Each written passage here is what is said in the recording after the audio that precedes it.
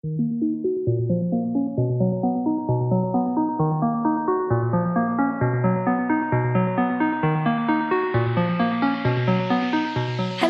and welcome to Hot Girls. I hope everyone is well and happy and safe and not hanging out with more than 6 people away. This week on Hot Girls, we're going to take a look at one of the most powerful voices in our generation, a true soul singer and an artist whose real power comes from the emotion that you hear coming out through the songs that they sing.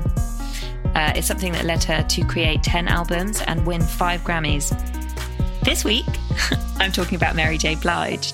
And I decided to cover Mary after seeing her crop up in the videos of Lil' Kim and Missy a lot. And I thought I'd be writing about how the influence of those relationships had shaped her and the importance of sisterhood, which is something she is a real advocate for. However, while that definitely is a part of her story and a character, when I dug into her journey, there was a different narrative which came through more poignantly.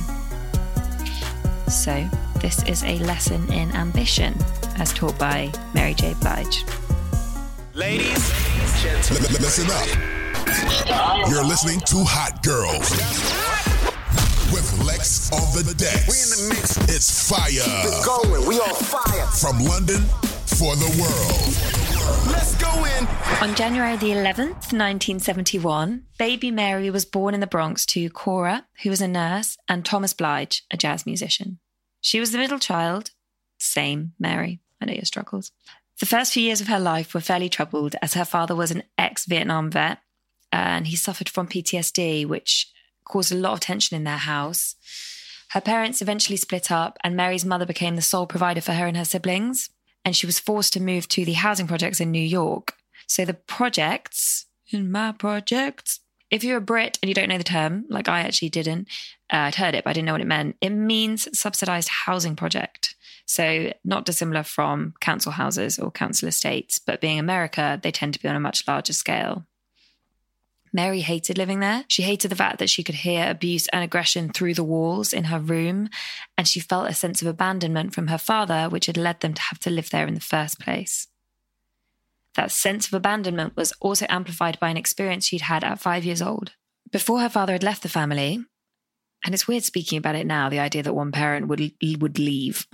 Of course, it happens, but it's a very cowardly thing to do. Anyway, while her parents were together, they had some friends over one evening, and while everyone was enjoying themselves elsewhere, one of their friends disappeared off to find Mary. So Mary was 5, and she was molested in her own house, with her parents just a few rooms away, completely unaware.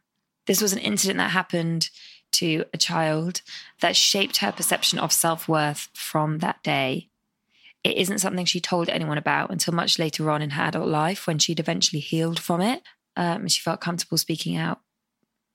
She had 2 escapism tactics as she grew older, and we'll explore them a bit more, but one was partying and the other was music. While her dad had been a jazz musician, her mother loved great soul singers and fused them throughout the house. Growing up, my mom was a soul queen. It was all about Aretha Franklin to Gladys Knight to you name it. My mom was listening to that person. She was our superstar. Mary J. Blige wasn't a teenager that would have struck you as having tons of ambition necessarily, but she did have one clear ambition, and that was to get her family out of the projects. And ambition lesson number 1, any ambition is a good enough ambition. You might be more ambitious than you know. One day, Mary Blige was in a shopping mall with some friends when they found a karaoke machine. And they were like, Mary, you've got a voice. And she, at the time, was obsessed with the song Caught Up in the Rapture. Caught up in the rapture. That song. Sounds much better when she sings it. So they recorded that song in the booth and took her tape home. And the tape was really good. So they decided to send it out to a few people. And it found its way via a few exchanges and a little hustling into the hands of the CEO of Uptown Records. He went to find her and went to see her sing at her apartment. He was struck by her raw talent and he signed her to the label. When she first started, though, at Uptown, she was really rough and street and no one knew how to work with her. She sang very soulfully, but she acted like a real troublemaker. And a lot of people wanted her voice to be attached to a Mariah Carey type figure, someone more angelic.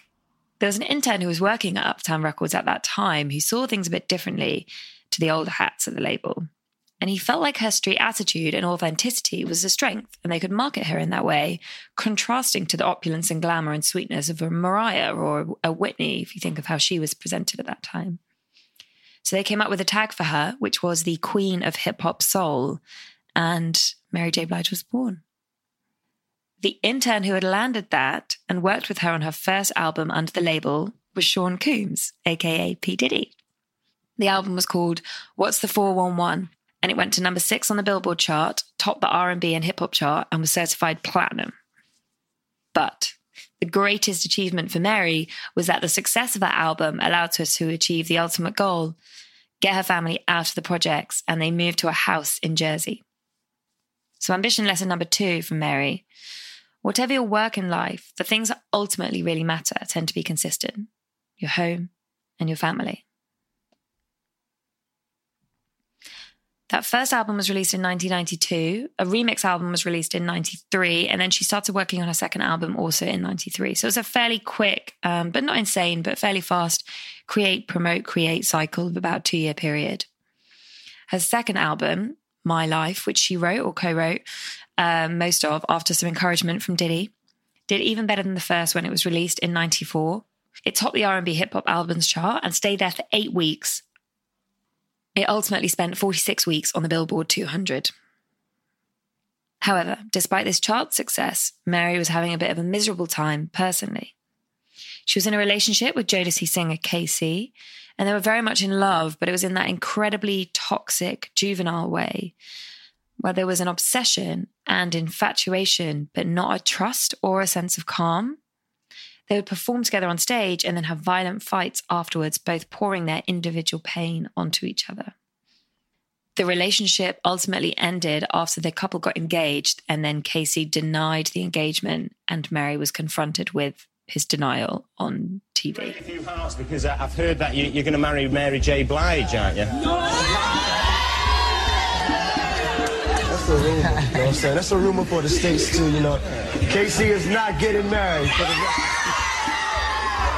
Are you getting married? No, we're not getting married. I was just going to say, I'm very glad to No, we're hear not that, getting mate. married. We're not getting married now. So there's no huge engagement? Ouch. At the same time as dealing with that, Diddy was fired from Uptown Records, so her main collaborator had gone. He'd left and set up Bad Boy Records, his own label, and was starting to throw himself behind the career of Faith Evans, which Mary felt like was a betrayal. Not because she had issues with Faith, but because they were both in quite a similar creative lane, and he was working with Faith and not Mary. Ambition lesson number 3. You can't expect any one person to always align to your ambitions, even if they want the best for you. How did you and him come back, and to work together and create something so great? Well, I saw Puff somewhere. I don't know where I saw him. And he was like, I'm so proud of you. I haven't spoken to him in a while. And he was like, I'm so proud of you. I love you, sis. You know, we got to get in and do something. I was like, yes, we got to do something, right? And one day it just happened where we had a conversation, and he was like, yo, let's do it. You know, Puff, you know, he gets, you know, and then His excitement and energy is amazing. yeah, it's so inspirational. I was like, yeah, let's go, let's do it. And, you know, I always wanted to do, not what we did before, but just feel what it felt like when we were doing it before. Like when he brought when he brought Reminisce to me after I recorded it, and they mixed it and all that, and he brought it to my house, and we played it, and we was wilding. Cranking. Yeah. It was cranking. That feeling of making a real love video, and he just was an inspiration, and he still is. You know, he's like a real team player when it comes to seeing his artists win. You know, and he just always wanted me to win, and I just missed that feeling. I have not had that again in an A&R. Mary J. Blige was, on the surface, living the dream for an artist. She had 2 platinum albums, a record deal, talk shows, Grammys. But in her personal life, she was in crippling pain. The abuse she'd suffered as a child never left her, and it hung over her and became a strange symbol of her lack of value. She got very addicted to cocaine as a way of dealing with her pain, and says at that time she was borderline suicidal, using the drugs to try to feel something. Things got so bad that one night she crashed her car after driving the wrong way down a main road. She gave up cocaine cold turkey after having a bad hallucination, and that was a step forward for her, but unfortunately her addiction then shifted directly onto alcohol, and she began drinking every day. and that took her into a deep pit of depression and illness. During these few years, which are the dark years really for Mary, she released 2 more albums, Share My World and Mary. These albums included collaborations with Nas, DMX and Lil' Kim. Mary appears alongside Lil' Kim in many of her videos, including the one for Light Us Up, so they were really pretty pally at this point.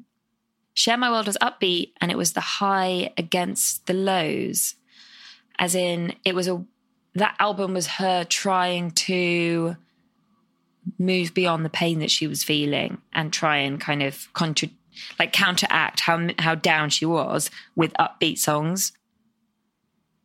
So what next? Where could she go from here? Well, a record producer entered Mary's life and brought her something much more powerful than a hit song. He brought her healing. Through his patience and love, and they did fall in love, Mary slowly got clean and sober. And as she did, her sense of purpose and joy came rushing in at a level that she'd never experienced before. What followed that period of time was the album No More Drama, which is one of the 2 really iconic Mary J. Blige albums, I would say. Probably the most iconic. The album featured the songs No More Drama, which was a direct reference to the healing that was going on in her life, and the Dr. Dre produced song Family Affair, which was her first and only single to go to #1 on the Billboard charts. It's interesting with Mary that her albums actually tended to pack more heat than her singles. She rocked some phenomenal hair in the Family Affair video. It's like a perfect example of videos in the 90s, a completely infectious song, and I think a song that symbolizes that period of time for so many people. Anyway, lesson number 4 on ambition from Mary J. Blige is that if you're ambitious in your life, if you want to achieve a lot, make sure that you're also ambitious in your sense of self-worth, because without that, you don't get the happiness. And the other thing I think that is demonstrated really well by the fact that this album came when it did is that there's often this perception with artists or creative people that you need to be damaged or you need to be going through some kind of trauma to be able to create good stuff. You know, if we look at the way that Kanye is often understood, it's like that sort of troubled but talented artist. And I think Mary proved that she was able to create her strongest work actually when she was in a good place emotionally and when she was stable. After that, Mary reconciled with Diddy, who then produced her next album, Love and Life, which also went platinum, of course. Interestingly, that album again did really well, but the individual singles on it didn't really perform. So a few other things for Mary's hit list to wrap with. Since that Love and Life album in 2003, she's released 7 more albums, showing her consistency, as well as featuring on massive songs like Busta Rhymes' Touch It. In 2005, she released the beautiful song Be Without You, which went to number 3. It's just a very special romantic song.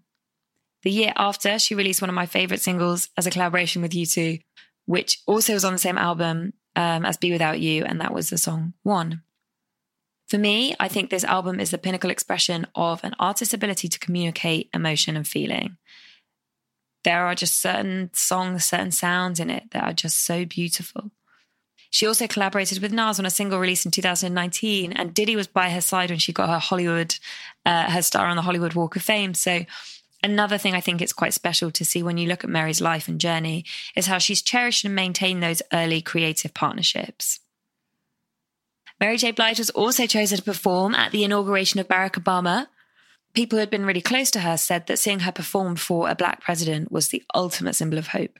She really had gone a long way from the projects to the White House, and most importantly, she'd found her value along that journey. The final Mary lesson on ambition I want to include is the ambition to pay it forward. Since she recovered from the emotional trauma of her abuse and her addictions, she has actively supported numerous different philanthropic causes and set up the Foundation for the Advancement of Women Now. Her last album was called The Strength of a Woman, a strength that she has come to know and love and celebrate. Mary, thank you for all you have achieved through music and for blessing us with your raw human experience through your songs. Long may you sing. And thanks for listening, everyone. Stay safe, stay healthy, stay creative, and I'll see you next week. Bye. What up, Lex? We keep our eyes on the prize, it's not no surprise. Good